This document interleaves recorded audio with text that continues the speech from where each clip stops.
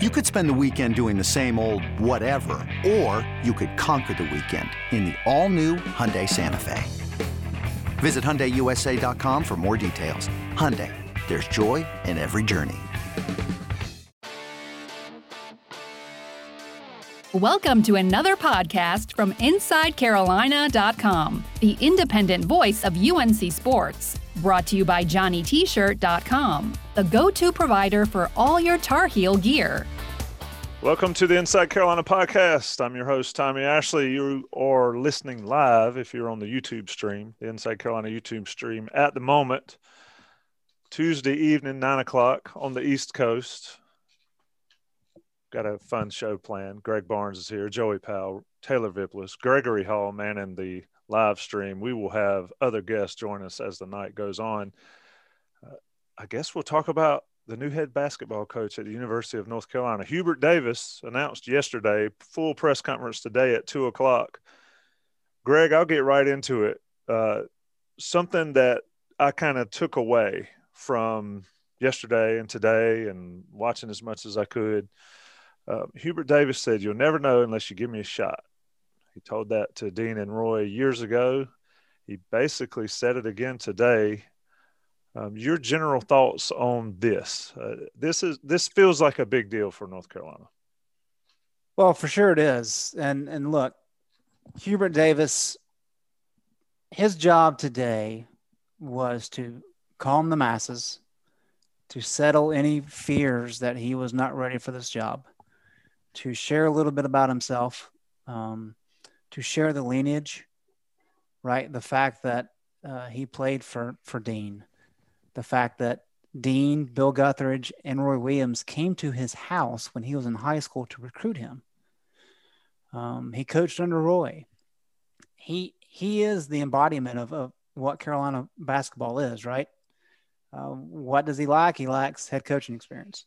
But his job was to share all those things and be reassuring and provide some energy and provide some passion.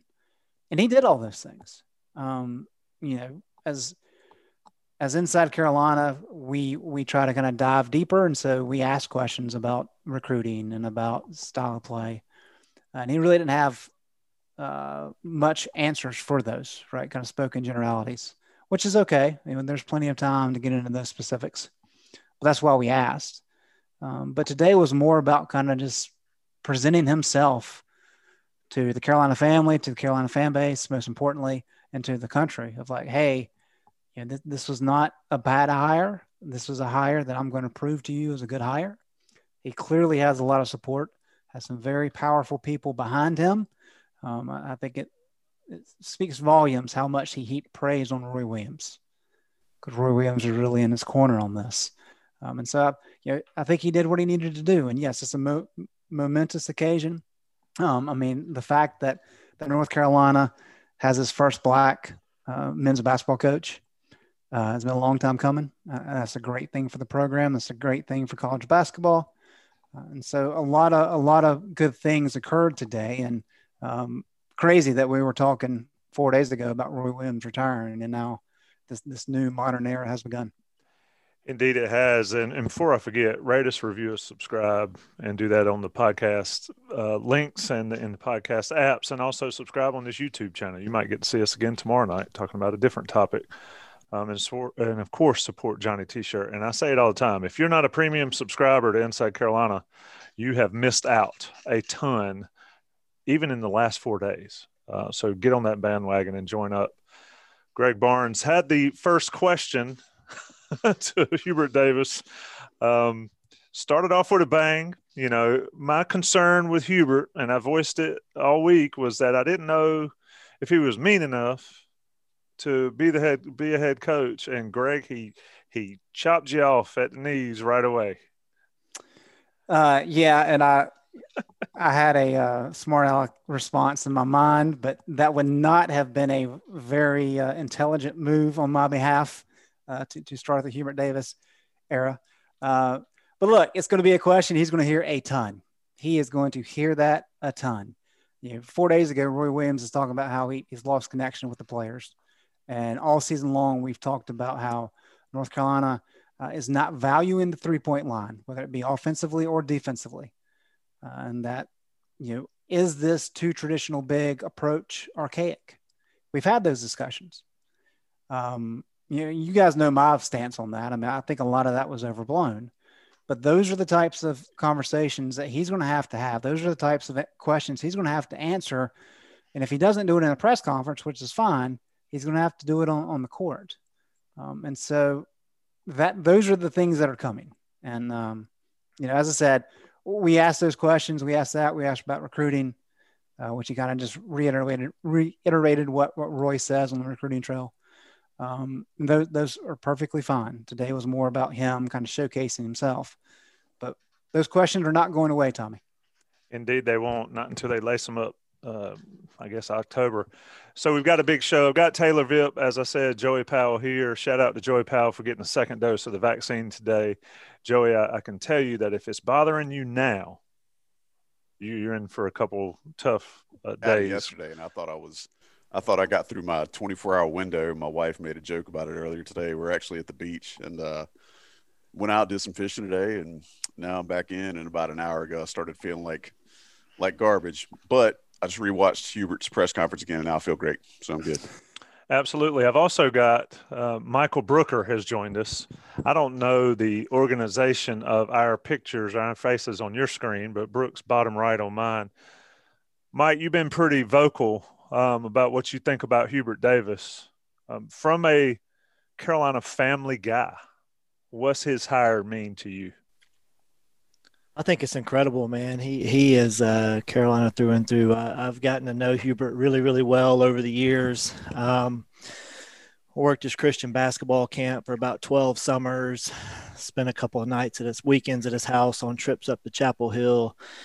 Got a chance to really get to know Leslie really well. And you're not going to find, aside from Coach Williams, probably anybody that loves University of North Carolina more than Hubert Davis does. And you can tell the passion he has for this place, the passion he has for the university, the basketball program, the reverence he speaks of for Coach Smith and Coach Guthridge and Coach Williams. So I know he's going to pour everything he has into this place and going to do so and be extremely passionate about it. He wears his heart on his sleeve.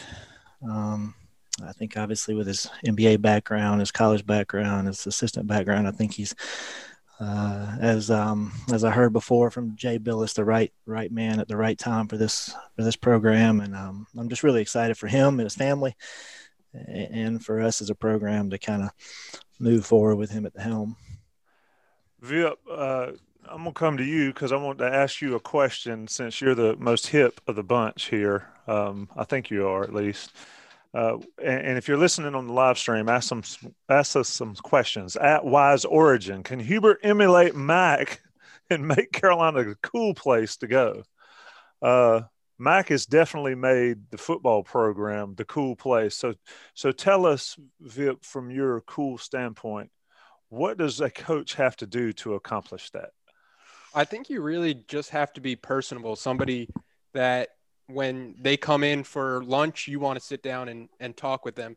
It could be anything from, music, current events that are going on, just somebody who you feel like you can have a conversation with. And I think the first sign of that you get with Hubert Davis is just like Mac Brown, he's going to win the press conferences. If you could win a press conference, there would be a banner hanging right now in the Smith Center with the clinic that Hubert Davis kind of put on. And you get that experience when you are an ESPN analyst and you are in front of the camera. And he's such a good public speaker. And I think the biggest sign that he is a really good public speaker is he could tell the same story over and over again, and you get the same cadence and the same delivery to the point where you're like trying to look past him to see if he's going off like a teleprompter when he's talking about his love for Chapel Hill, being doubted when he was coming to UNC. Those stories, I listened to the Carolina Insider interview he did. I watched the College Game Day, and then obviously the press conference, and it's the same stories every time. And it's just the same authentic Hubert Davis every time. And I think that's also the biggest thing. He's just an authentic person that you want to be around. You've seen all the reactions from his former teammates, former players in the Carolina program, current players in the Carolina program. Everybody loves Hubert Davis, and the reason is he's authentic, he's genuine, and he's somebody that you want to be close with. Joey, we talked about it a lot on Inside Carolina Live. We'll have some special guests on Saturday at 10 o'clock on chapelboro.com and CHL and 97.9 The Hill. But we talked about this, and we talked about outsiders versus insiders. And I keep coming back. First of all, I said I would be absolutely shocked if it was somebody outside the family. And I think that a lot of people, for whatever reason, thought Carolina needed to move in an outside the family way to stay hip and to stay, with the current events, for lack of a better way of putting it, Joey. Yeah. I mean, you listened to it and you saw it, and we've talked about it so much. I think potentially they've nailed it. So I'll be honest, I was not on board with this when it first started trending the way that it was going to be Hubert Davis. And I go back to something that Sherelle said, and I hate that he's not here, but I'm going to try to do him justice with this quote. The best coach may not be the right hire for North Carolina. And we've talked about how choosy Rell is with his words, but that kind of got me thinking about it. And then, from all of the former players that I have talked to, the ones that I've heard from on like interviews and podcasts, I mean, Brooke summed it up beautifully earlier. Like, it's all of those guys can't be wrong. Like, I just don't think that much basketball knowledge can be way off base. And, I actually had some reservations. Like, was he too nice? And I think obviously people know that that might be a criticism of Hubert Davis, because they've actually started addressing that too. You've heard him say, you're never going to see anybody that competes as hard as he does. The word overachiever has been used quite a bit. I'm with you, man. After hearing the press conference today, and you guys are exactly right. You can tell he's very polished, very versed, but none of it feels fake. It all feels 100% genuine. And that's the type of stuff that I think is going to win in some living rooms. When you're talking to moms about mac and cheese and nanner pudding and all that stuff, like, I think that's what's going to actually carry over, is that he's done the college thing where he overachieved. He's been very much a child of a single parent after he talked about losing his mom to cancer. Has been an absolute rock star throughout his NBA career, and now as a coach. Can you really stand in front of him and say, well, you won't be a good coach at North Carolina? Because his track record up until now tells you that you're probably going to be wrong. Vip, go ahead. Yeah, I was going to say, Joe, you mentioned how everybody's kind of been saying Hubert Davis is a really nice guy. Everybody's kind of mentioned that. I've talked with former players, and they're saying that, like, once he gets on the court, there's a switch that he hits where it's not like game. He's not a mean person, but he can get in this mode where you kind of snap out of it and you're like, okay, like it's time to work. So I think that's also a big takeaway that I've gotten from a lot of the guys. Like, Hubert comes across as this really nice and genuine person because he is, but don't let that fool you with he doesn't want to be out there and win. And I think the overall message I've gotten from guys that have played with Hubert and know Hubert, it's that this team is going to compete and they're going to compete hard. I love that you said that. Tommy, I'll give this back to you in a second. But I saw something earlier. I can't remember who said it, but it was actually spot on. His aura in a press conference, he almost gets defensive. And I think about the way he responded to Greg. He didn't like bite Greg's hand off in that first question, but he has a little bit of that nasty, what feels like an edge behind it that MJ had. Like, that where Jordan used to be in press conferences, like, who the hell are you to be asking me this question? I'm not saying he's MJ, but I do think you make a great point, Vip. When did it become a bad thing to be a nice guy? I mean, the guy played 12 years. I think you get associated with a pushover, and I don't think he's going to get pushed over. Yeah, I don't think so either. I mean, you don't play in the NBA for 12 years. You don't play alongside of Michael Jordan. You don't play with John Starks and Charles Mason and those guys. Patrick Ewing. I mean, yeah. Oak. He is an incredibly nice guy. One of the biggest jerks in the history of the league, and he played with Oak. Right. Maybe it's the Christianity. He wears it on his sleeve. Maybe it's I mean, a lot of these kids look up to him as a role model.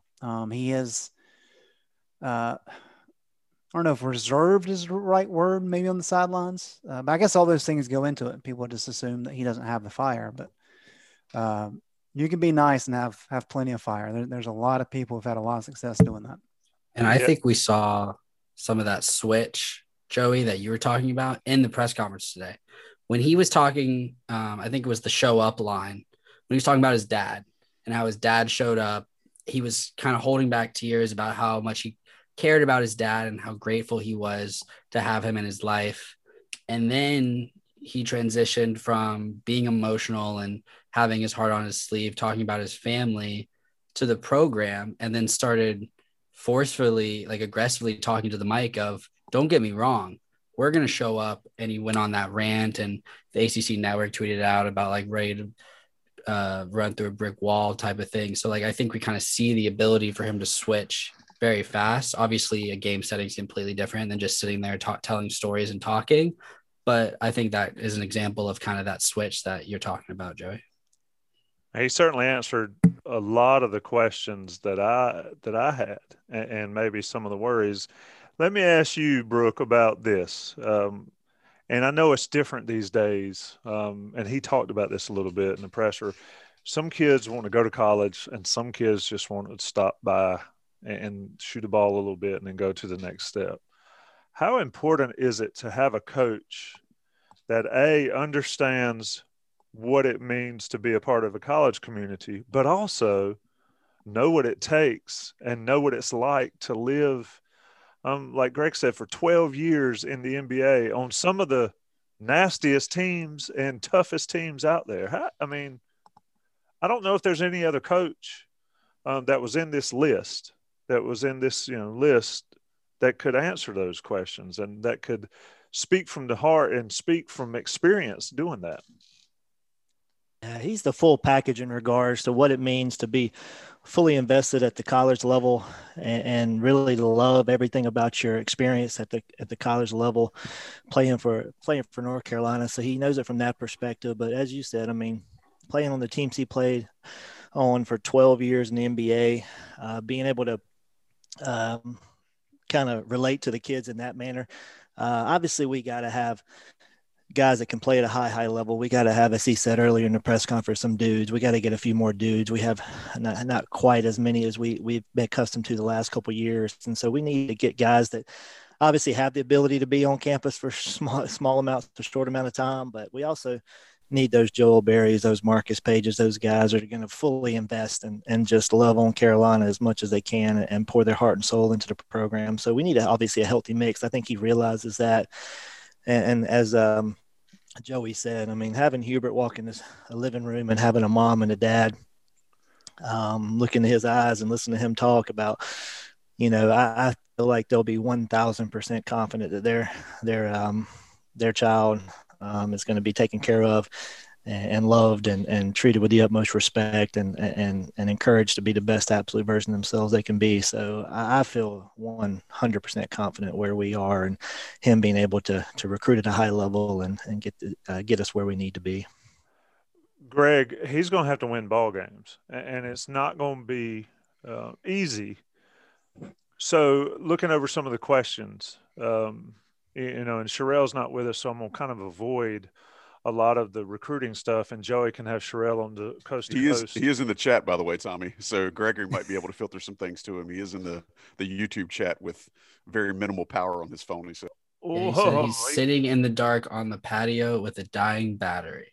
Well, that is perfect for Sherelle. What he's the done most dedicated man I've ever seen in my life. He deserves to just sit and watch. Somebody needs to tell Sherelle to drive to the McDonald's. They got free Wi-Fi. They got some great coffee. At least I think it's great coffee, and to join us. But no, so he can answer a lot of those questions. But Greg, the question I have is coaching these guys. He answered the question about the Carolina way and what he wants to do, but clearly it can't stay the same. They've got some work to do on recruiting talent. So how does he mesh his past and what he believes is tried and true with the current environment? And then you have which was not unexpected. Armando Bacot testing the waters here. You know, every new head coach has a ton to do. I don't know if too many head coaches are in the position of Hubert Davis with the weight of North Carolina basketball on him going forward until practice starts. But how's he do it, Greg? I think this is going to be the challenge, and this is where a lot of the skepticism and concern comes from when we're talking about Hubert Davis. Is yes, he was in the NBA for 12 years. Yes, he understands the importance of the 3-point shot, right? I mean, he's third all time in 3-point field goal percentage at the NBA level. The guy can knock down some threes. The problem is he may be the best 3-point shooter on the team right now, other than Kerwin. And that's something that they have to improve. And I think the question is, he knows things have changed. He knows things need to change, but yet he's been on the staff for 9 years. And he's brought in kind of as a shooting guru for a lot of these guys. And North Carolina is kind of in the position it is. I mean, that was one of the questions that I got a couple times this weekend is, if things need to change, why are you just moving up somebody that was an assistant coach on the current staff?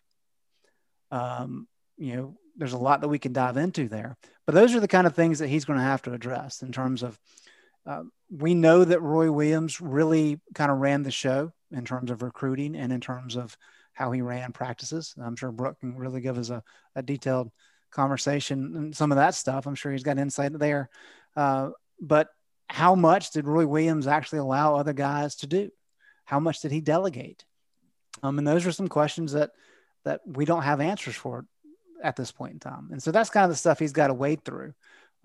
Maybe he's always wanted to, recruit differently. Maybe he's wanted to coach differently, and perfectly fine. That's kind of why we're asking questions about recruiting and style of play today. I'll never forget, Larry Fedora talked about when he played for Fisher DeBerry.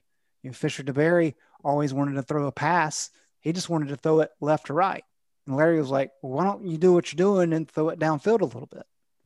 And that's why Larry was on the cutting edge of the spread movement, 25 years ago.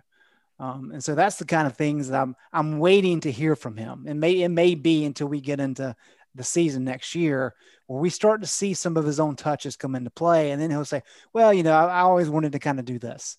But right now we don't know those things. And so adding his own personal touch is how he makes it work.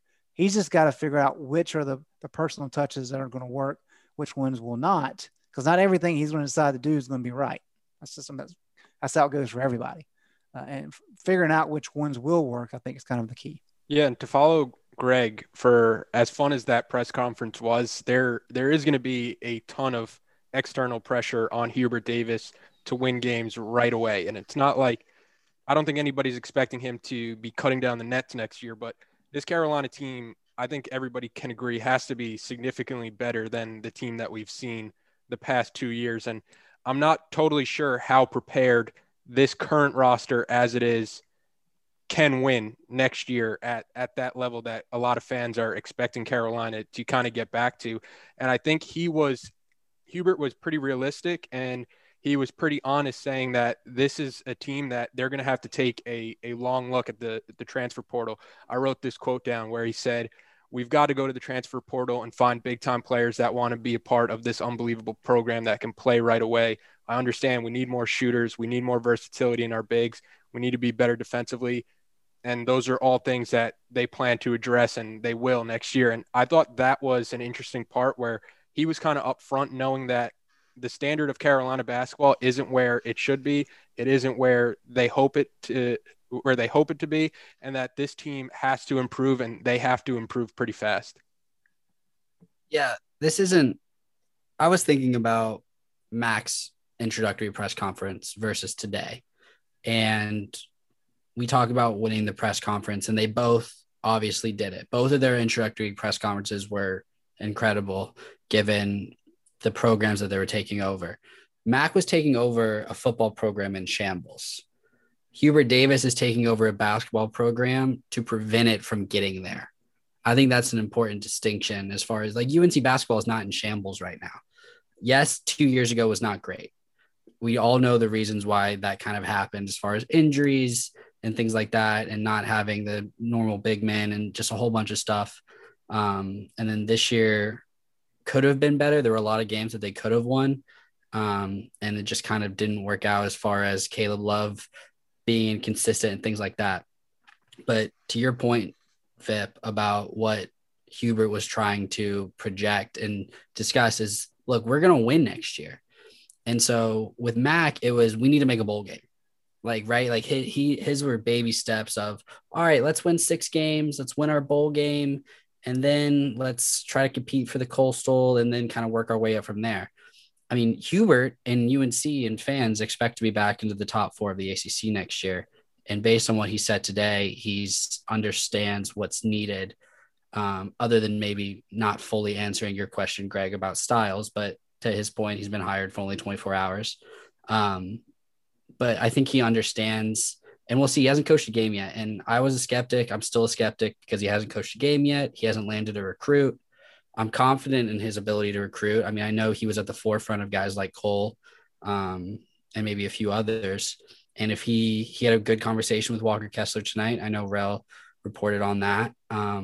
So we'll see. But yeah, I think that's the difference between Mac and Hubert as far as what they're taking on and what they need to accomplish right away. So I want to jump in real quick. I think Vip kind of hit on something that jumped out at me in the press conference today, and that was Hubert Davis trying to reposition North Carolina recruiting, kind of like putting it a little more on an elite status as opposed to kind of going after some of these 5-star blue chip kids and trying to convince them to come to North Carolina. I heard him saying a little bit about, y'all need to want to be a part of this. Brooke, I want to ask you, how did Coach Smith recruit you? Was that kind of a mindset there? And I realized that, each recruiting relationship is different, but it was very refreshing to hear Davis say again, and I'm paraphrasing here, but we're North Carolina. This is an amazing experience. This is, a lifetime of family. You should want to be a part of this and be all in as a part of this. What was your recruiting experience like with Coach Smith? And do you feel like that's any different, or will it go back towards what Hubert Davis intimated at today? Yeah, I think he made a very key point. He said, North Carolina, we are the standard, and we got to get that back to that, to where the kids understand, that they want to be a part of this. It's not just a stopover per se. I mean, we want to be a program that ultimately gets you to where you want to go. But we don't want guys just to come in a pit stop and be gone, and so mine was kind of unique. I was kind of a late bloomer and whatnot, but when Coach Smith called, I mean, my whole world stopped. Of course, I mean, it was I thought somebody was pranking me, to be quite honest with you. And so we need to get back to that level to where when Coach Davis calls, I mean, the kids know that he means business, and that we are the standard. And we got to get back to, I think to a certain degree for some of these kids, we do need to get in a little bit earlier here and there. I think nowadays kids are a little bit different, where as my world kind of stopped and I was immediately, let's do this. There's a lot of kids that aren't wired that way nowadays. So maybe Hubert gets in a little earlier with some of these kids and establishes those relationships a little bit earlier, even though we are the standard. I still think at times we do need to get a little bit earlier to kind of get attention of some of these kids and maybe steer them our way. So, obviously we've pulled in a fair number of high-rated kids recently, but we do need some real wings to continue to kind of supplement to what we have. What was he said today? He's like, can you shoot? Yeah. You don't need screeners. Can you shoot? Yeah, obviously that's an area that has to improve. Dynamic wing play. We kind of talked about, Tommy and Dewey and I talked about a good bit this year. Dynamic wing play. We got to have more production from the wings. Obviously, some versatility from Leaky is great, but we got to have more offensive production from those spots, and just more consistent production of a perimeter. And I think he plans on addressing that. More versatility from the 4-man. I mean, somebody like a Jawad, somebody like a Marvin. Somebody that's not just your traditional back to the basket big that happens to be in the trail post spot, on the secondary. We need to have somebody who can step in there and knock down that trail, 15-footer trail, 3-pointer, take it off the bounce occasionally, rip it and go. So, I think he knows what needs to be done, what needs need to be addressed, and I think he's looking forward to getting on that quick. Let me take a second and talk about Johnny T-Shirt, johnnytshirt.com. They are sponsors of this podcast and great friends of Inside Carolina and of Inside Carolina subscribers. I've said before, if you're a premium subscriber, not only do you have access to all these wonderful threads on the Inside Carolina Tar Pit and UNC Basketball Premium message boards, but a lot of the questions that I'm seeing, they are full fleshed out answers on the message board, the premium message boards right now. And if you're a premium subscriber, you get 10% off your Johnny T-shirt order. Great gear, football, basketball, of course, all the throwback stuff you need, baseballs out there, every school of journalism shirts. I mean, you can get anything you need in the helm gating and tailgating gear from Johnny T-Shirt and johnnytshirt.com, and they'll bring it to your door, and you get 10% off your order. Take another short break. Let the national guys pay the bills. We'll be back with this live roundtable, the Hubert Davis hire. eBay Motors is here for the ride. Remember when you first saw the potential? And then through some elbow grease, fresh installs, and a whole lot of love, you transformed 100,000 miles and a body full of rust into a drive that's all your own. Look to your left. Look to your right. It's official. No one's got a ride like this. There's nothing else that sounds like, feels like, or looks like the set of wheels in your garage. With over 122 million parts, you can make sure your number one ride or die stays running smoothly. So there's no limit to how far you can take it. Brake kits, turbochargers, engines, exhaust kits, roof racks, LED headlights, bumpers, whatever your baby needs, eBay Motors has it. And with eBay Guaranteed Fit, it's guaranteed to fit your ride the first time, every time, or your money back. Plus, at these prices, well, you're burning rubber, not cash. Keep your ride or die alive at ebaymotors.com. Eligible items only. Exclusions apply. This episode is brought to you by Progressive Insurance. Whether you love true crime or comedy, celebrity interviews or news, you call the shots on what's in your podcast queue. And guess what? Now you can call them on your auto insurance too with the Name Your Price tool from Progressive. It works just the way it sounds. You tell Progressive how much you want to pay for car insurance, and they'll show you coverage options that fit your budget. Get your quote today at Progressive.com to join the over 28 million drivers who trust Progressive. Progressive Casualty Insurance Company and Affiliates. Price and coverage match limited by state law. All right, boys. Back for the second segment. Greg, I'm going to come to you with this. This is Inside Carolina Live podcast on YouTube stream.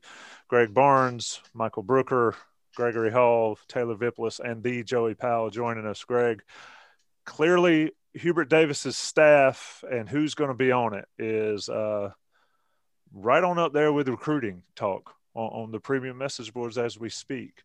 There's some news and notes on this message board. I'm going to let you share what you can.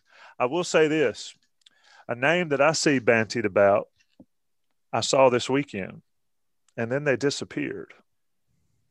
I found it quite interesting that they disappeared on a beautiful. They got zapped up into the ether, man. They know when there's a disturbance in the force. And it was absolutely flawless weather to disappear from. Anyway, Greg, staff update. Well, I think we've got most of our current intel behind the paywall. So if you're listening to this and you're not a member of Inside Carolina Premium, I suggest you do so. But I think it's pretty clear. If you're familiar with Carolina basketball and the Carolina family, and you listen to Hubert Davis's press conference today, there's only a handful of guys that he's talking about, right? I mean, he said it's got to be a Carolina guy. He wants somebody that played for Dean and wants somebody that played for Roy. And of course, Bill Guthridge is in there being under Dean. And then you start to think about the potential options. The other tidbit to throw in is the fact that during some of the interviews this weekend, some head coaches were asked, would they consider potentially being assistant coaches on the North Carolina staff. And so when you start kind of running through some names, I mean, that the list is pretty small. I think the fact that you've got guys on staff that are Carolina guys. I mean, Sean May certainly is trying to work his way up the ladder, trying to make his presence known by getting a spot on the coaching staff. That's kind of been a goal of his. But you look at other guys, and one of the issues, and it's an issue on one hand and it's a blessing on another, is that the North Carolina basketball coach tree has not been as successful as maybe people think it should be. You've got the Jeff Lebos, King Rice, Wes Miller, the obvious ones. I don't really consider Mark Turgeon in the Carolina family, even though he has strong ties to Roy from his days at Kansas, even though Roy inherited him from Larry Brown. But those are about your main guys who've had some success and coached at the high level. Jared Haas is, I guess he's a Carolina guy at this point in time. CB McGrath was at Wilmington, but the list is pretty small, and so I think those are the key candidates that Hubert's looking at, and I suspect we'll know the makeup of that staff sooner than later. We have a pretty good idea of who it's going to be right now. And that is on the IC Premium Board. Indeed it is. That's why I told folks to join Inside Carolina Premium message boards. There's a lot of information out there. Of course, you can surf other outlets and other. Wait, Tommy. There are actually people that aren't premium members of Inside Carolina. There are. Who are these clowns? Sources say, I don't know. Let me ask Michael Brooker a question. Mike, I know you coach a little bit of basketball, but I need a hookup down near Atlanta, so you need to stay there. I am. But you're we've talked about Roy Williams' ways and how he ran his program, and it was him, and it was he was the guy, and the assistants did their stuff, but it was be all end all with Roy. What was it like when you were there under Guthridge, of course, recruited by Dean, under Guthridge, and then to the point that this is going to be an all Carolina family job? What was it like to be on a Carolina team where they weren't Carolina guys? Yeah, that was definitely a unique experience, as probably has been talked about a lot. Coach Guthridge obviously was the big man coach, and Coach Ford and Coach Hanner, with guards, and so.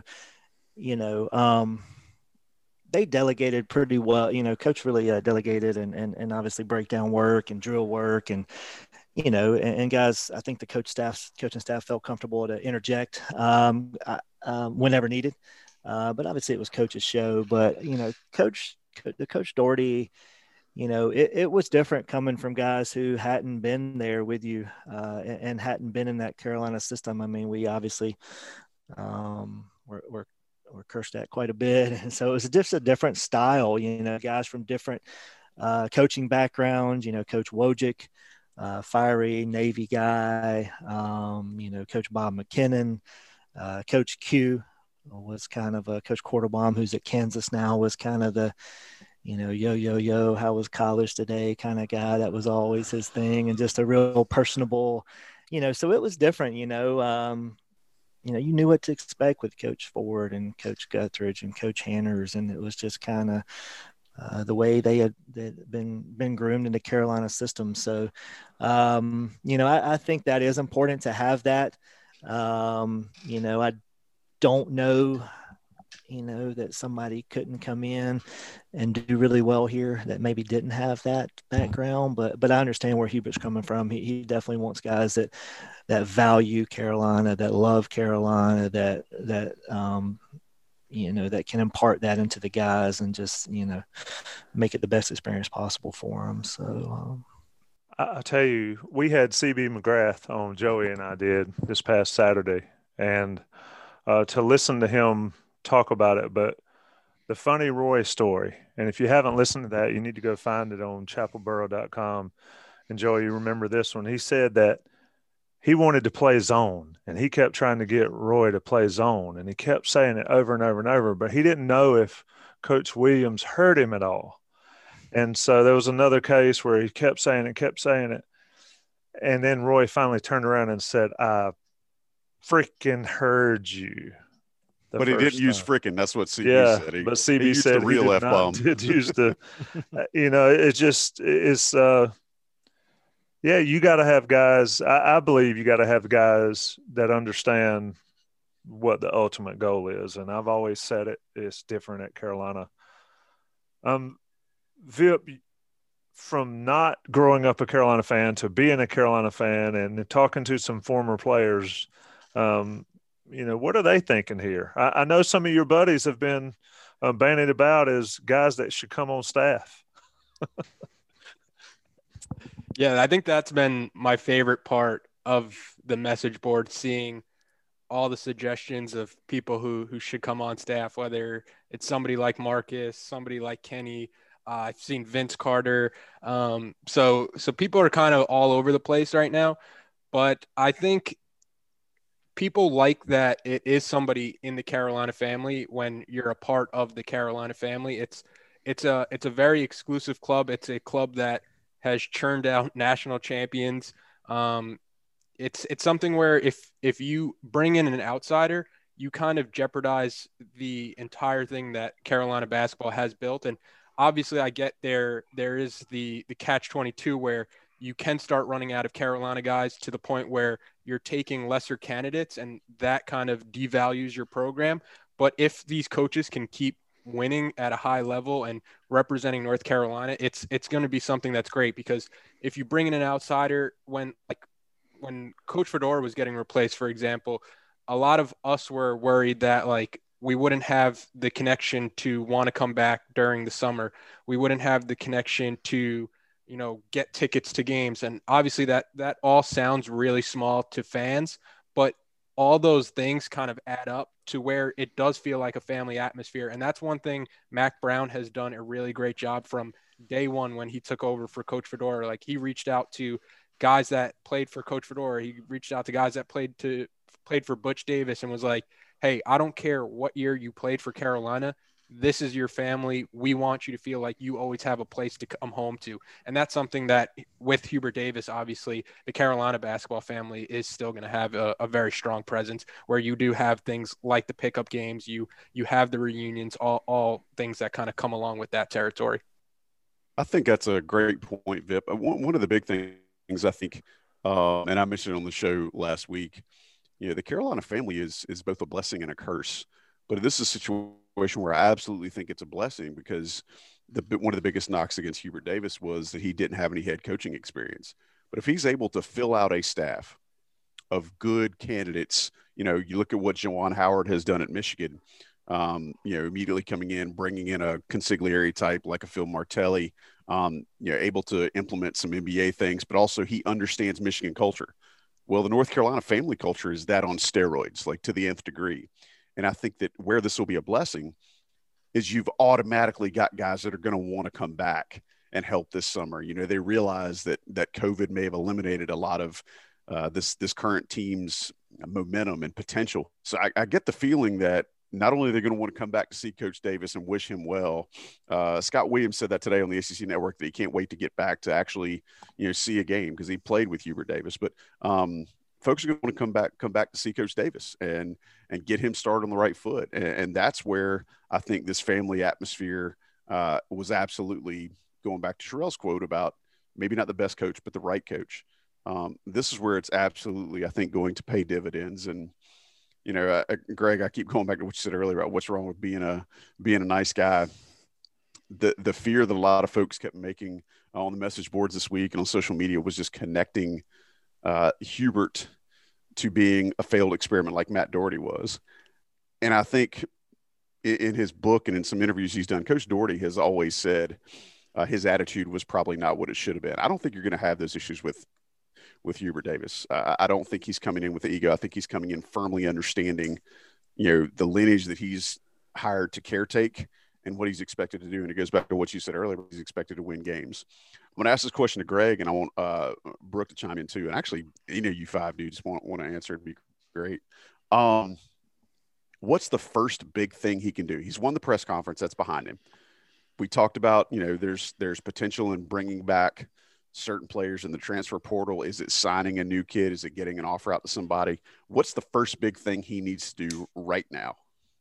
Greg, go first.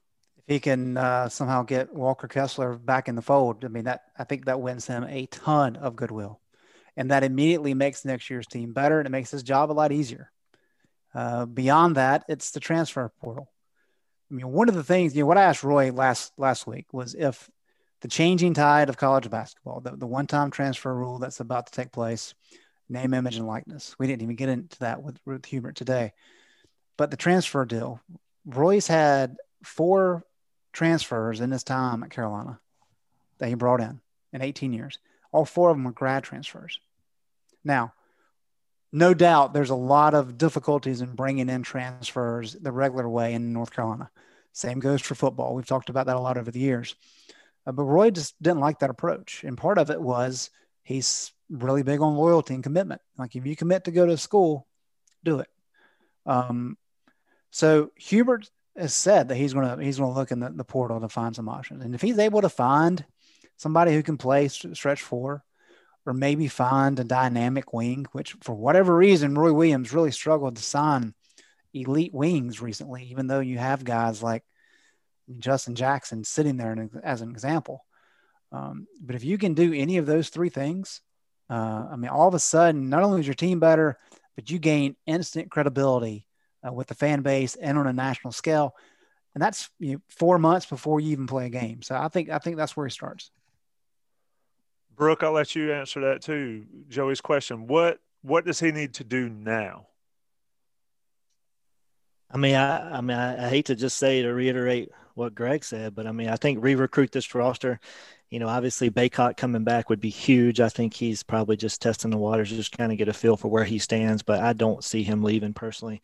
Getting Kessler back in the mix would be gigantic, I think, as Greg said, just not only for next year's success, but just showing that Hubert's able to maybe mend a situation that got ugly, and he's able, through his sheer force of personality and goodwill and genuine nature, just is able to get him back in the mix. I think that would go a long, long way. Once again, piggybacking, just got to find some wing help and some versatility at the 4 spot, as you saw in those games over the weekend, with Jaime Jaquez and some of those guys that are just versatile, that can mix it up, that can play the 3, play the 4, that can take people off the bounce, still can run secondary, but you swing it to a guy at the top of the key that can knock down a shot or take somebody off the bounce or go with a quick dribble handoff, pick and pop situation. I think that would be huge to kind of open us up and be a little less predictable offensively with those 2 traditional bigs on the court, and just kind of open the world up for some of our offensively, some of our stuff. So, like I said, I probably pretty much just piggybacked on what Greg said, but I think that was all dead on accurate as far as what he needs to do. Because obviously you can't win a game from now until, so you got to have something to hang your hat on. And I think re-recruiting some of these guys, and obviously, getting to work on the 22 class, maybe making a big splash with a guy like a Jaden Bradley, some of those guys that, getting a 22 in the mix, I think will also kind of keep that momentum rolling as well.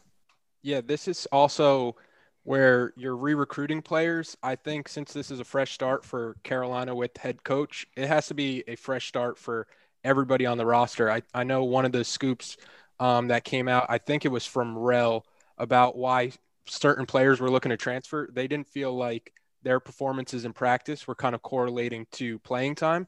And I think that's going to be something big for Hubert to kind of establish right away for this team. Like if you're balling out in practice, I don't care if you're a senior, I don't care if you're a freshman, that's going to kind of dictate who's playing. And I think that goes a long way in a locker room when the coach is putting the best guys out there. And I get where the loyalty comes from, but you also have to have that sense in the locker room that the team that we're putting out every night is the best version of ourselves. And I think that can get clouded when you start looking at, this guy's a senior, this guy's a junior, this guy is a freshman, when you just have to find your best players and play your best players a majority of the minutes.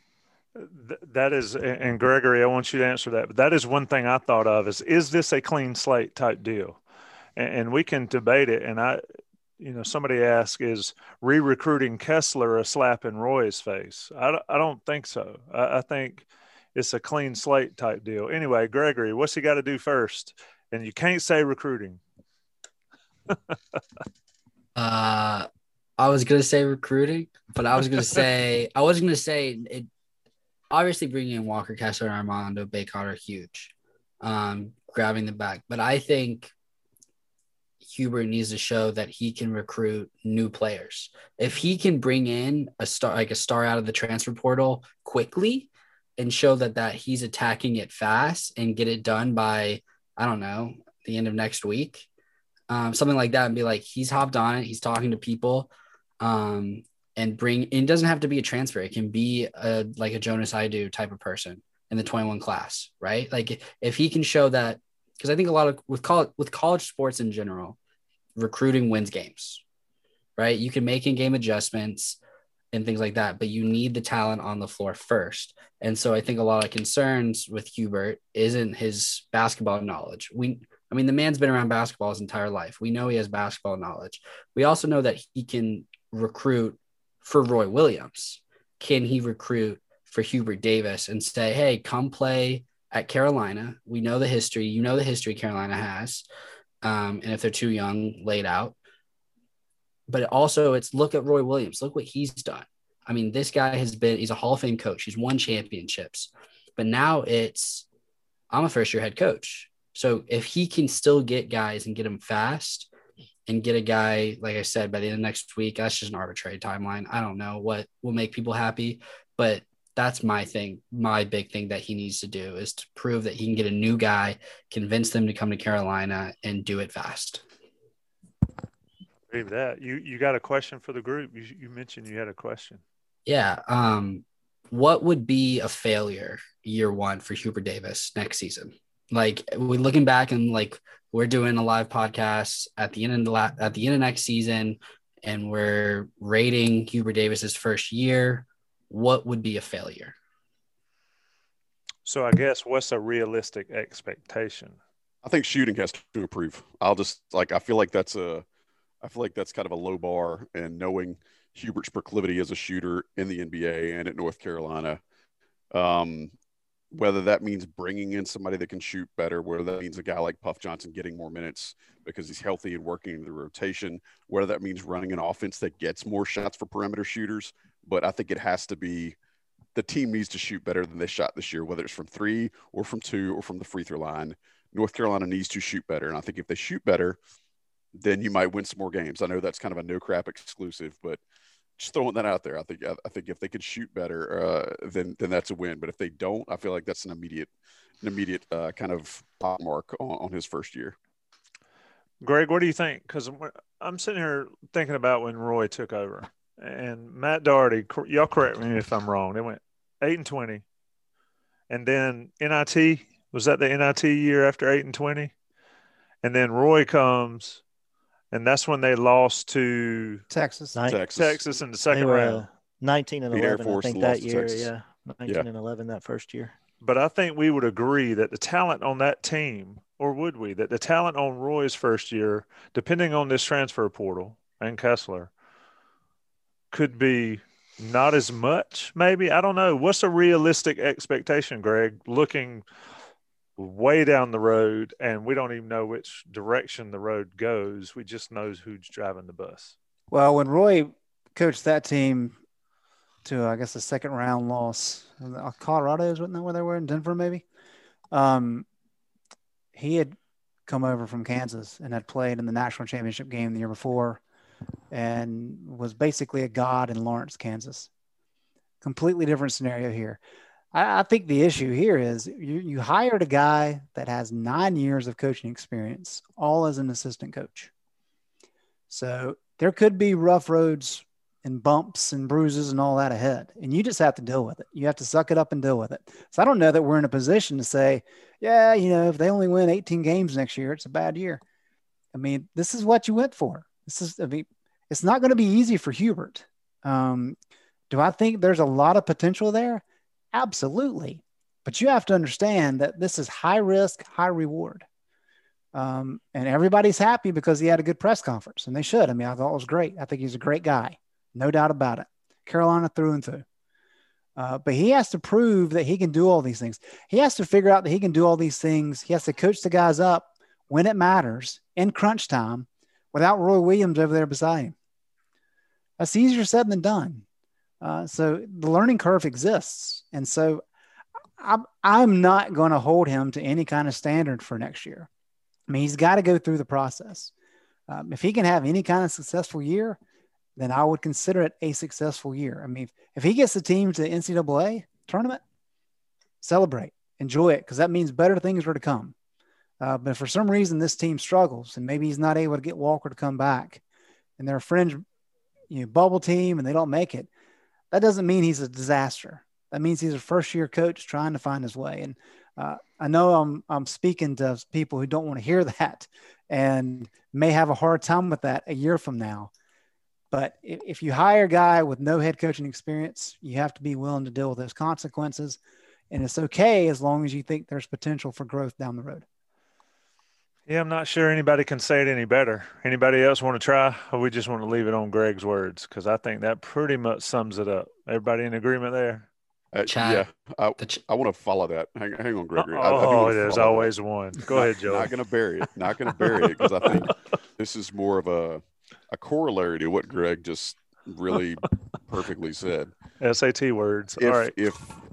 If North Carolina fans miss developing players, which I've seen very often recently, they feel like the game has changed and you don't get a chance to see players develop in front of you and you don't get a chance to get attached to them, then they should love, and I hope they will dig into the same pocket of grace and share some with Hubert Davis as he develops, because that should be another potential bit of fun for this fan base for the next year or two, because you're going to get to not only see players develop, but you're going to get to see a coach develop right in front of your eyes. And I hope that folks will, give him some grace early on and recognize the wins when you have them. And, as Roy Williams used to always say, let's enjoy the journey rather than the destination, because as Barnes said a second ago, it's a high risk, high reward. And if there is a ceiling here, it's going to be very, very high. And I don't mean that the roof kind.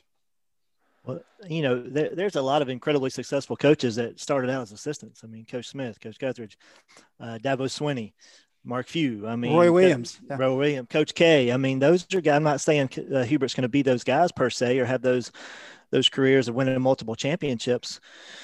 But I mean, obviously, it's not a foreign path. Yeah, right? I mean, it's not a foreign path at all. And it's different in today's world, of course, with the social media and the constant scrutiny at every turn, on every call, on every game. But I mean, it's been done before. It's obviously amplified with all the eyes and the social media and the TV presence, of course. But it's not a path that hasn't been traveled by many great coaches. So, like you said, patience. Obviously a little more difficult in today's society and the weight of Carolina basketball, but nonetheless, I think he has the moxie to get it done. But and built up enough goodwill from his career, from his coaching career, from his playing career. But we'll see if that actually transpires, if he is awarded that little bit of grace and a little bit of time to develop on the bench. So hopefully everyone will give him that. Joey opened the floodgates with everybody chiming in. So now I feel like I have to. Way to go, Joey. Way to go. Look at Tommy. Tommy was ready to wrap it up. He was like, I gotta get out of here. When I'm looking at like what I expect this North Carolina team to be next year, I would just like to see them have an identity where you look at them this year and you don't recognize the team you're watching from game to game.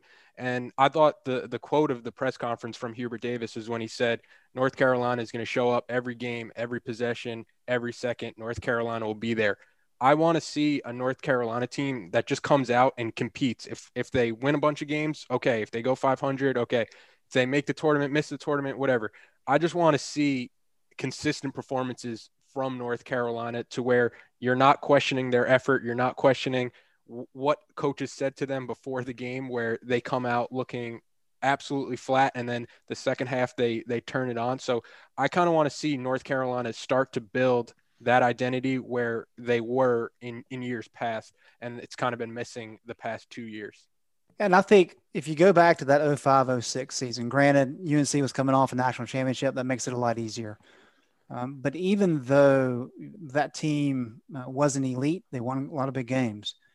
But those kids played hard, and that was our first glimpse of Tyler Hansbrough. And I think the fact that Tyler pushed that team, and I mean David Noel, of course, is on that team as well. They played hard every night, and even though they lost some games and had some spotty stretches of play, fans really grabbed onto that.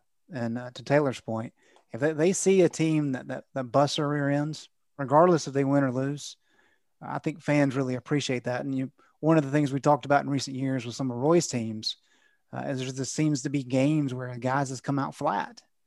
And when you know a team's got a lot of talent and that happens, it's easy to get frustrated. But even if you don't have the best talent or you have a coach learning his way, you can still play hard. And we'll be able to see that pretty early. You guys brought up sorry, Tommy. No, you go ahead, man. I'm just here. You guys brought up the path of assistant coach to greatness. And I think Hubert put it perfectly today, talking about not feeling pressure.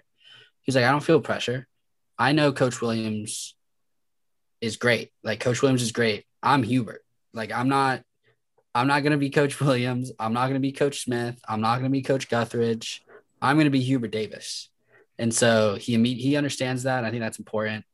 Putting your own stamp on the program and doing what you want to do. He's not going to try to be somebody else, which I think at times in anything we can kind of get lost in trying to be someone we're not, or trying to do something that we're not capable of, or I don't know if capable of is the right word, but not comfortable with. He's going to do what he's comfortable with and what he feels is best. So he's not afraid of not living up to expectations, or else they wouldn't have hired him. So look at the young guy making the life lesson. Yeah, he philosophizing. How many great coaches were never an assistant? Naismith? John Beelon. He was never even an assistant. Is he? Where is he now? He was always a head coach from day one. Wow. But where is he now? Wes Miller was a Beelon assistant he's for about like 3 years now, isn't he? Somebody said they should go outside the family. Like, they went outside the family with Dean Smith, and I'm like, what? Dean Smith is like, no. There wasn't a family before Dean Smith. It was just like, he's the godfather, man. There was no family before then. Anyway, I agree with what everybody said here, and I'm going to try to wrap it. But if somebody wants to interrupt me and keep it rolling. I had one more question. Okay, let me say what I want to say, and then you go for it. And if there's any questions on the live stream, ask them. I want to see them play like UCLA played, like Baylor played, like all these teams in the tournament that even if they're less talented, they play their asses. Dogs. Yeah, and I mean, Baylor is the standard this year. It's because they're all 30 years old. But yes, go ahead. Yeah, it gets harder when you get old. But, that's what I want to see from Carolina. And we've seen that in the past, and we have not seen that over the last couple of years. And that's what, if I'm speaking from what I hear from most of the fan base, that's it right there. Because most people think if you play hard and you play like you're supposed to be, you play smart, play hard, play together, then they'll win. They will win because they'll have enough talent to win. Anyway, go ahead, Gregory. Wrap it up. We talked a lot about recruiting, but we kind of mentioned the current players. Somebody in the chat brought up the backcourt with Caleb and RJ and Kerwin, and the jump that they're kind of expected to make from freshman to sophomore year. We saw Armando do it, but Armando did it with the same coaches and the same coaching staff. Does having Hubert Davis, a new head coach, and him bringing on new staff affect that freshman to sophomore jump, into what capacity? I think that's something interesting to think about, because we obviously saw Caleb's struggles. We saw flashes of his potential, and it's like, oh, freshman to sophomore jump, he'll be a guy next year. But there's a roadblock or an obstacle here with a new coaching staff. How does that play a role? That sounds like a Brooke question. Yeah, Brooke. Okay, look. Brooke was laid back. He was like, I'm chilling. So, and you can speak to it right here. Those guys that went from transition from, you didn't play for Dean, but transition from Gut to Doherty. How was that transition between those two coaching staffs? Even though I don't think Hubert's going to be that much different from Roy other than modernized. Anyway. I mean, I think that was one of the major causes of contention throughout the whole thing, was just the manner in which, we were not used to that style. And you mean the timing of it, Brooke? Or do you mean like the actual way he coached? I think the way he coached, the way in which he spoke to us, the way in which he approached us, I've never, ever I've always gave maximum effort when I played, and I got challenged and cussed out on multiple occasions that I wasn't playing hard enough, whatever. And I just, we didn't handle that well, I don't think, So a lot of Coach Doherty gets a lot of heat for the way, and a lot of it, and he will admit and has admitted, deservedly so. But I think a lot of times we as players didn't look in the mirror and adjust and adapt the way we needed to maybe make his time a little more successful. So I think there's a little bit of blame all to go around to everybody in that scenario. Obviously there were a lot of mistakes made. I don't think that'll be the case here, obviously, with the transition. You may have some new blood come in with, I don't know I'm not going to go into the behind the scenes as far as who those are going to be, but as y'all have touched on with the IC premium stuff, but there's going to be some new ideas. There's probably going to be some new ways to push buttons from some new people on the staff. And I think that'll be good. And for some of these young guys, these freshman guys that are going to hear some different voices, although Carolina voices, but maybe spoken a little differently, maybe different verbiage, et cetera. And that'll be beneficial for them. But it was a shock for us, and I think we didn't handle it well. But I think this transition will be really smooth, and guys will be ready. And based off of what they've done in the past couple of years, I think they'll be hungry to get back to where we need to be in the pecking order. And when you look at RJ Davis and Caleb Love specifically, I think for them to take that freshman to sophomore leap, the first thing you're going to have to do is surround them with shooters to actually give them a chance. Because when I talk to people who know a lot more about basketball than me, it's like when you're an attack first point guard like those guys are, and you're looking and the entire paint is just collapsed into where you want to attack and where you make your living as an attack first point guard. Not a lot of people are going to succeed in that scenario. So I think before you could expect them to make this incredible freshman to sophomore leap, you have to give them a chance and surround them with a roster that is beneficial to their play style. And that is surrounding them with as many shooters and floor spacers as you can. Kind of like when you have a guy like Kobe White, who's a similar attack first point guard. You have Cam Johnson, who's one of the best three-point shooters to ever come through North Carolina. You have a big like Luke May who could space the floor. So I think you need to see more of a roster like that. And kind of like Greg was mentioning before, it's not easy to find a Justin Jackson or a Cam Johnson on the wing. So this North Carolina team obviously is going to have their work cut out for them when they're looking at the transfer portal and when they're looking at recruits coming in. Very interesting. Ton of information on InsideCarolina.com and, of course, on the premium stuff. I've been trying – people are busting on me. I've been trying to get Recruit Sherelle into this podcast. Sherelle's having technical difficulties, so he's going to have to maybe bow out. I keep dragging it out. I feel like I'm in Cabarrus County, hooked up to a generator in front of his house, probably. He is now at the Wi-Fi with the free Wi-Fi at McDonald's. Anyway, yeah. I do want to send a shout out to Sherelle and to Greg and to Ross and to everybody. And Ross, yeah.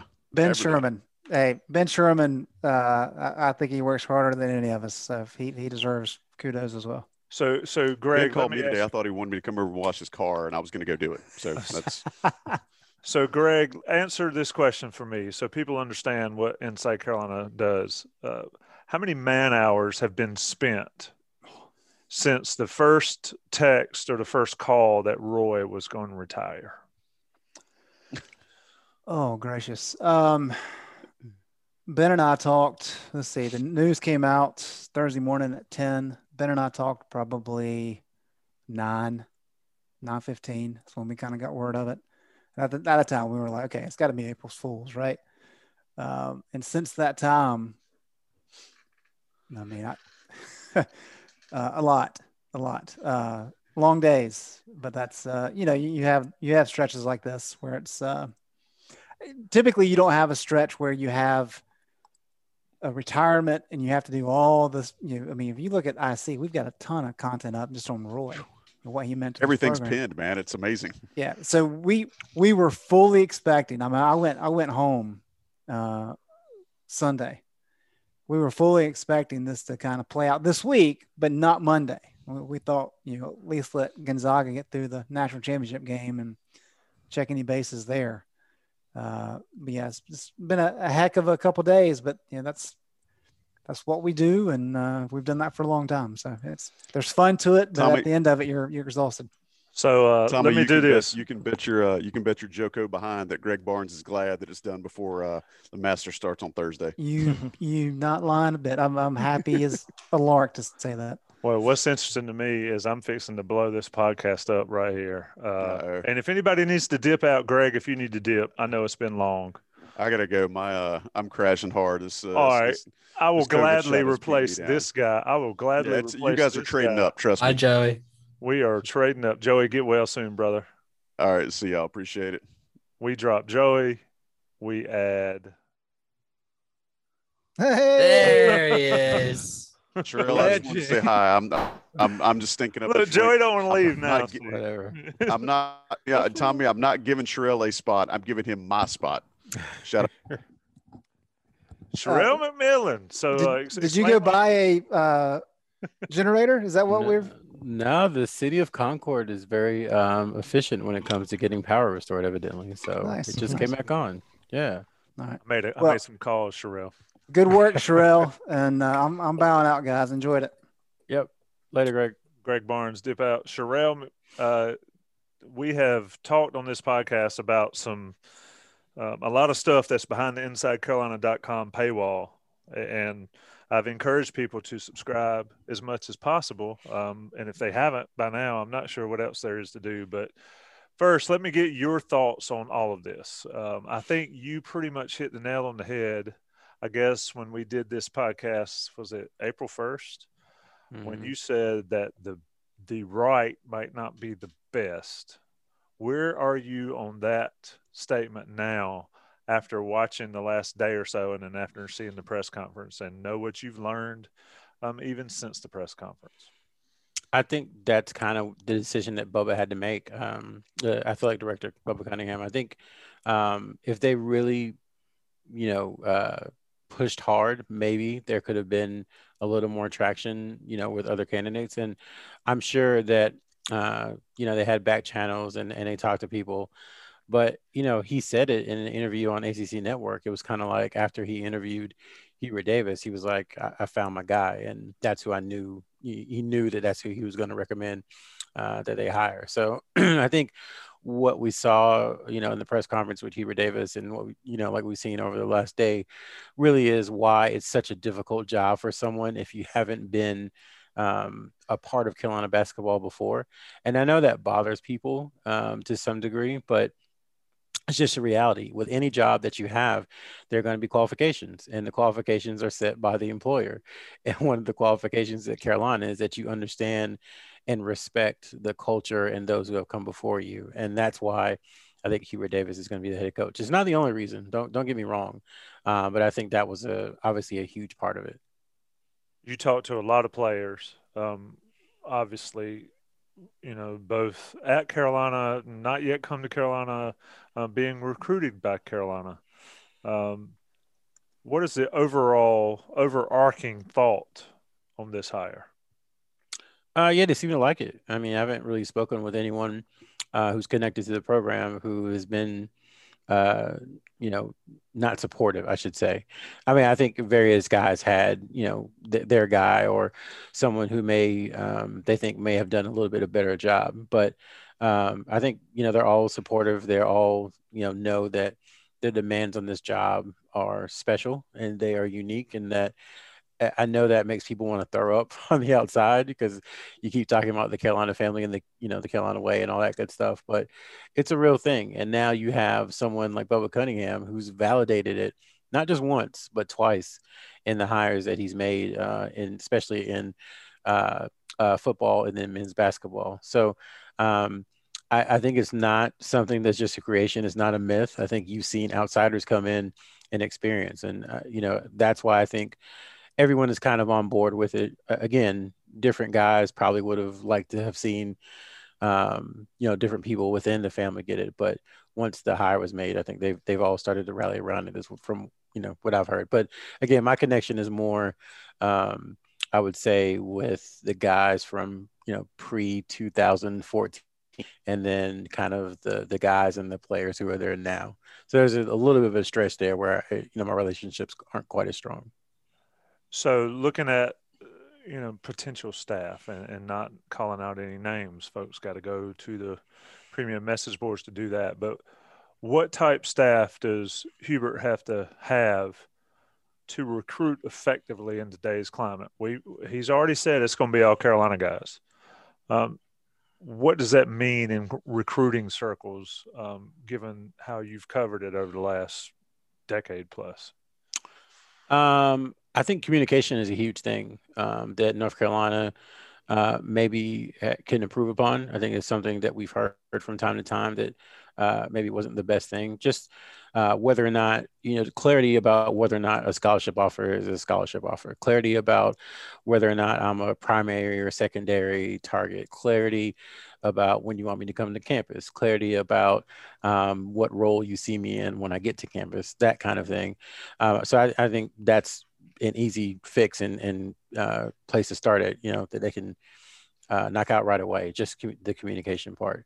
From there, having Carolina on your sweater or your Nike sweater does make it a little bit easier. It's not a situation where it recruits itself anymore, which I think it did for some time or at some point.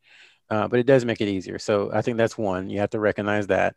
But then from there, I think guys, there are two different types of players, I think, right now. For one, everybody wants to get into the NBA. So whether you are ranked 947th or you're ranked number 2, you feel deep down in your heart that you're going to play in the NBA one day. And maybe that's good, maybe that's bad, but that is the reality. So there's that. So you have to cater to that to some degree. And there are things that come along with that, which is, guys maybe not initially will be having the team number 1 on their mind. And that can change, obviously, once you get into practice and you understand. But, guys, it's about paychecks. It's about making it to the NBA, making money. And so part of what Coach Davis and I think his staff have to do is identify the guys who find value in the things that they find value in. Like he talked about, getting a great education at UNC, becoming the best person you can be, finding, a wife or a husband or whatever when you're on campus. I think that those are the things that he's going to try and sell when it comes to UNC. And it's just identifying, some of the guys who want to play in the NBA, but also want those things too. Because there's some guys who just don't care about that at all. And they're not going to care no matter how much you talk to them about family in Carolina and all that. So really, I think identification is going to be a big deal for him. And then, like I said, communication. So if you can do those two things, I think you can find players who fit kind of the unique, situation that North Carolina has, where you want to get to the NBA, but you also want to be a part of something special. Indeed. Brooke talked about that earlier. Of course, Hubert talked about it during his press conference. For the record, folks, that is E.H. Taylor, and this is Sunburn from being in Atlantic Beach all weekend. That's just shout out to the YouTube chat. They've been all over Tommy. They've been like, what's he drinking? He's giggling. He's red as a tomato. I'm happy, man. That's sunburn, though. It was kind of hot, and when you're pale ass white, you get burned in a hurry. Walker Kessler, Sherelle, it's widely reported that Hubert wants him on the team. I think even Hubert said it himself. What do you make of that? Do you consider Kessler to be the biggest recruit out there for Hubert Davis at this point? Yeah, I don't see how he couldn't be. I mean, Carolina has already lost, depending upon what Garrison Brooks does, the expectation has been that he's going to move on. So you lose him. Armando Bacot is testing the NBA draft process. So you don't know what could happen there. Sterling Manley has decided to enter the portal, and Day'Ron Sharpe has gone pro. So right now you have 0 big men who are 100%, certain to be on the roster next year. So yeah, I mean, and there's a top 15, top 20 big man who, almost had a triple double in the ACC tournament available. Now there are some unique circumstances behind his availability since he was a Carolina player last year, but I don't see how you can, when you're trying to rebuild a program and you want the best players, how you can ignore someone who was in the program and, chose to leave, but hasn't signed anywhere else yet. What about so we weren't surprised. I mean, Baycott testing, I guess the question is, why wouldn't you test these days? But you laid out pretty detailed reasons why maybe you wouldn't test given the portal nature. Were you surprised that he announced that today? Not surprised. And, since we had that conversation, I think what's happened is they put some clarity around some of the dates. Forgive me if I don't have them off the top of my head, but I think it's June 17th is when you have to pull out by. I think that might be right, or that might be the combine, and then July 17th is when you had to pull out by. I think that is right, actually. So there's more structure in place now than there was before, at least, even though the timetable is pushed back by about 2.5 months from when it normally is. So that, if you were on the fence about testing because of that, now you have some clarity. And besides that, I mean, you're gonna get some good feedback. You're gonna get it from a different voice. We always talk about that. Hearing it from a different voice can be invaluable. It could be the same exact thing that Roy Williams told him last year and that Hubert Davis has started to tell him now, but just hearing it from an NBA scout, I think gives it a different gravitas, if you will. And so maybe that, you'll hear it and you'll act on it better. But I frankly, no inside information. I'd be surprised if he didn't play in Chapel Hill next year. I think this is more of a fact-finding mission so that he can do what he needs to do, and then next year, go for good into the draft. That's just my opinion too. That's editorializing. That is not a report or sourced or anything. Go ahead, Gregory. I just wanted to do a quick interruption. UNC baseball just beat number 11 South Carolina in extra innings 3-2. A win. They are quite an interesting team. I watched some of that. Pitching staff held them to 3 hits and 2 runs, and UNC had 9 hits but could not scratch across runs. But then they scored in the top of the 10th and got it done. So sorry to interrupt. Basketball talk. They did, because I saw the records. They were on a steep decline. Yeah, they started off strong. They seem to own South Carolina, though, at least over there in Charlotte in Knight Stadium. Last question for Sherelle and Vip and Brooke and Gregory. If you have one, by all means, chime in. But we need to it's about 10:25, so we're running up on it. Sherelle, the portal, we've talked about it over and over. That's just loaded with players. I guess more could declare at any time. But, I mean, are we at max portal numbers at this point, do you think, or do you think it can continue to go up? I think it's going to keep going up until they put some structure around it. Right now, we've all been told and everybody's saying that the one-time transfer is going to pass for next season, but it hasn't passed yet. And I think that is one of the things, or one of the reasons that so many kids are putting their name in, because they've been I'll say it, they've been tampered with by opposing schools through intermediaries and maybe directly saying, hey, the one-time transfer is going to pass. You can come over here. We'll start you. You'll get, 25 shots a game or whatever. So that's happening. And then there hasn't been a date given that you have to withdraw or you have to be in the portal by. So again, theoretically, I know we've talked about this before, but theoretically right now as things stand, you could just say, I'm going to transfer and leave your school in limbo indefinitely, because there's no, you have to be, in order to be eligible in the fall, you have to be in the transfer portal by May 15th. There's no structure around it right now. So until they vote on it and until we find out kind of how it's going to be laid out, yeah, I think you're going to get more and more players because they see opportunity. And then for a school like Carolina, because they haven't taken anyone from the portal yet, that's not a bad thing, because we've said this on a different podcast, but say player X from, player Y from Y major conference becomes available because he's like, I just want to leave my school. Let's just say he's from Sam Houston State and he's the second best player in the country and he wants a higher profile. If you fill up now, like some of the schools are doing with players, then you won't have a scholarship for that player in a month. So I think North Carolina under Roy Williams and now under Hubert Davis has been pretty prudent about looking into the transfer portal and making sure that they find a good fit if they're going to, really contact someone and go from there. I think that's a good segue into my question for you, Rel, is Hubert Davis's recruiting abilities.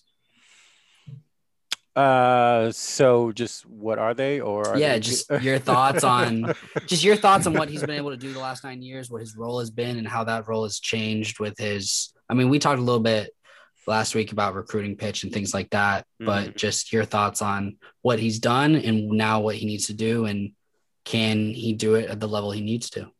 Yeah, I think the latter is a question mark that has to be answered. I mean, I can't tell you he can't, and I can't tell you he can as the head coach. We've seen what he's done as an assistant coach, and he has a pretty good list of players. He was the lead recruiter for Garrison Brooks and Cole Anthony, Brandon Robinson, Kenny Williams, Tony Bradley. I see got a text from Tony Bradley's high school coach. We haven't talked to him in 5 years, and he sent us a text saying, great coverage. I'm really excited for Hebert, basically. So, even someone like Tony Bradley, who was only at Carolina for 9 months, still see the impact from Hebert Davis in the recruitment. I think for him, it's going to be different just because he's the head coach. And I go back to the communication part of it. You just have to have a different level of communication with these players when you're the head coach, because you're the closer. I think before, not saying he wasn't doing his job, but, he could talk to kids and kind of tee him up, and then Roy Williams would come in and close. Well, now that's his job. So it's going to be a little bit different for him, I think. But with the way he talked at the press conference and the passion that you see for North Carolina kind of spill out, I think it'd be hard for a lot of people to say no to him. And then once he puts his staff together, I think they can do a lot of good things on the recruiting trail, especially with his idea of it seemed like a new era was like the whole messaging today, new era, modernizing, whatever you want to call it. I think he can do a really good job recruiting as long as he kind of holds true to that. I could listen to you talk all day, Sherelle. Let me ask you. I think we ask everybody before, and I wanted to get your take on it. What are realistic expectations for this program going forward? We can say next season. I mean, you have always been the voice of reason on Inside Carolina, quite often in a storm of unreasonableness. I mean, what should Carolina fans look to, and what should they expect, given that we have no idea what the roster is going to look like? I mean, what is good, what is bad for next season? I think it's natural to expect improvement from a good deal of the roster who we think is going to come back, and trying to be careful because I know some people don't want it known yet that they're coming back, or it's assumed or whatever, but kind of make of that from what you will. But I think a lot of the guys who played, good minutes last year, you have to think they'll take a leap. So that would be Caleb Love, for example. I think there's no question he's going to shoot better. I think you can see him shoot and realize that he's not a 22 or 23 or 24% shooter. Now, I'm not saying he's going to be 43, but 35, 36, that's a huge difference for North Carolina. I think you look at that. So you look at those guys for improvement. You talk about them going into the portal, and then adding all that together with whatever system Hebert Davis wants to run. I mean, I would expect it to be kind of the second year of those, 3 and 4 year runs that Roy Williams typically has, where, maybe the first year they go, 18 and 11, 19 and 11, out of the tournament in the second round. I think you still expect to see that team take the next step because this isn't a real rebuild hire. This is I don't want to say continuity because he's going to change things, but it kind of is a continuity hire. And so you would expect them to continue to take steps, even though they're going to be learning a tweaked system. So I would say, second weekend of the NCAA tournament, I think is what fans should be. I think that's reasonable considering the talent they have coming back, what they could add in the transfer portal, and then kind of reasonable improvements from all those guys who are returning. Is that reasonable considering Roy couldn't do that the past 2 years? Yeah. I mean, you talked about, or somebody talked about the kind of circumstances over the last couple of years. And I know people don't want to hear it, but these guys were freshmen last year. Like it's hard as a freshman to play in the ACC. I think people forget that sometimes, and they'll be better as sophomores. And I think because you see that sophomore class getting better, and hopefully you see the Junior's getting better, and hopefully, Leaky Black improves, and they add people from the transfer portal. I do think this can be a solid team next year. Obviously, Roy Williams won't be there, but I don't think that expectation is unreasonable. So last question, Sherelle, and I promise you it's the last one. Did you? I mean, nobody like Taylor's just been looking at me. He hasn't even said anything. I mean, we're catching you up for like the past the hour you missed. Brooke, I didn't say hey to Brooke. Like, it's just, yeah. Everybody's like, look at Sherelle. He's here. He's heat checking right now. So, yeah, really. So didn't you have the field when I took Baylor and Gonzaga? Well, you cheated because at first it was Gonzaga in the field. Then you changed it to Gonzaga and Baylor in the field in like January or something. That at first kid it was right just there is Gonzaga in the field. I was Gonzaga in the field, and I lost, and okay. I owe you. My bad. I owe Okay. you a blue cup. So. Okay, all right. Congratulations. Y'all boys think that's been good. I'm gonna have a lot of blue cups that he's not when I take it off these little college guys. I don't owe Tommy anything. Screw that. Once Houston lost, I was like, well, I guess I owe Tommy or Gregory. Oh well, it happens. That was that impressive? Yeah, man. I haven't seen. Is Davion Mitchell in the portal? Because I'll go get him personally. He's from Liberty County. He's from Georgia too. Liberty County, Georgia. Who was your champion, Brooke? I didn't. I would have gone with Gonzaga from the get go, but as the tournament played on, I told my wife, I'm like, I don't think they can stay in front of those guards from Baylor. They were getting. I mean, the way they shoot it and the way they put it on the deck. I mean, they were incredibly impressive throughout the course of the tournament, and I didn't think Gonzaga could stay in front of them, and they couldn't. Obviously, they were just monsters. Ridiculous. There. The way they shot it and the way they got to the rim with such ease on those switches, and it was impressive. Real, you look at UCLA. Is there a Johnny Juzang out there in the transfer portal this year? I know. I mean, and the thing is, that was one of those that everybody just kind of like, oh, a top 30 kid leaving Kentucky, like whatever. And now, he's at UCLA and he's just killing it. Like he's getting buckets. Yeah, Sean Moran, props to him. He's been talking about him for like 5 years, that he's going to be really good, that he was all over. He's like, Carolina needs to recruit him. He's a great kid. He's going to play really well. And then he went to Kentucky and got buried. And I just kind of forgot about him until like the Pac-12 tournament. I hadn't even thought about his name. And then he had quite a, I guess, 9-game run there or 8-game run there. So I saw ESPN put UCLA at number 2 in their way too early rankings. Good luck with that. Yeah. They're 11th seed. Yeah. So highest rated Baylor recruit, Sherelle. What, like 60?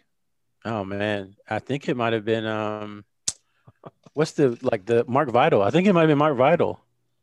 Because I remember him at MBPA camp like 5 years ago. The super kind of jacked like forward. Yeah.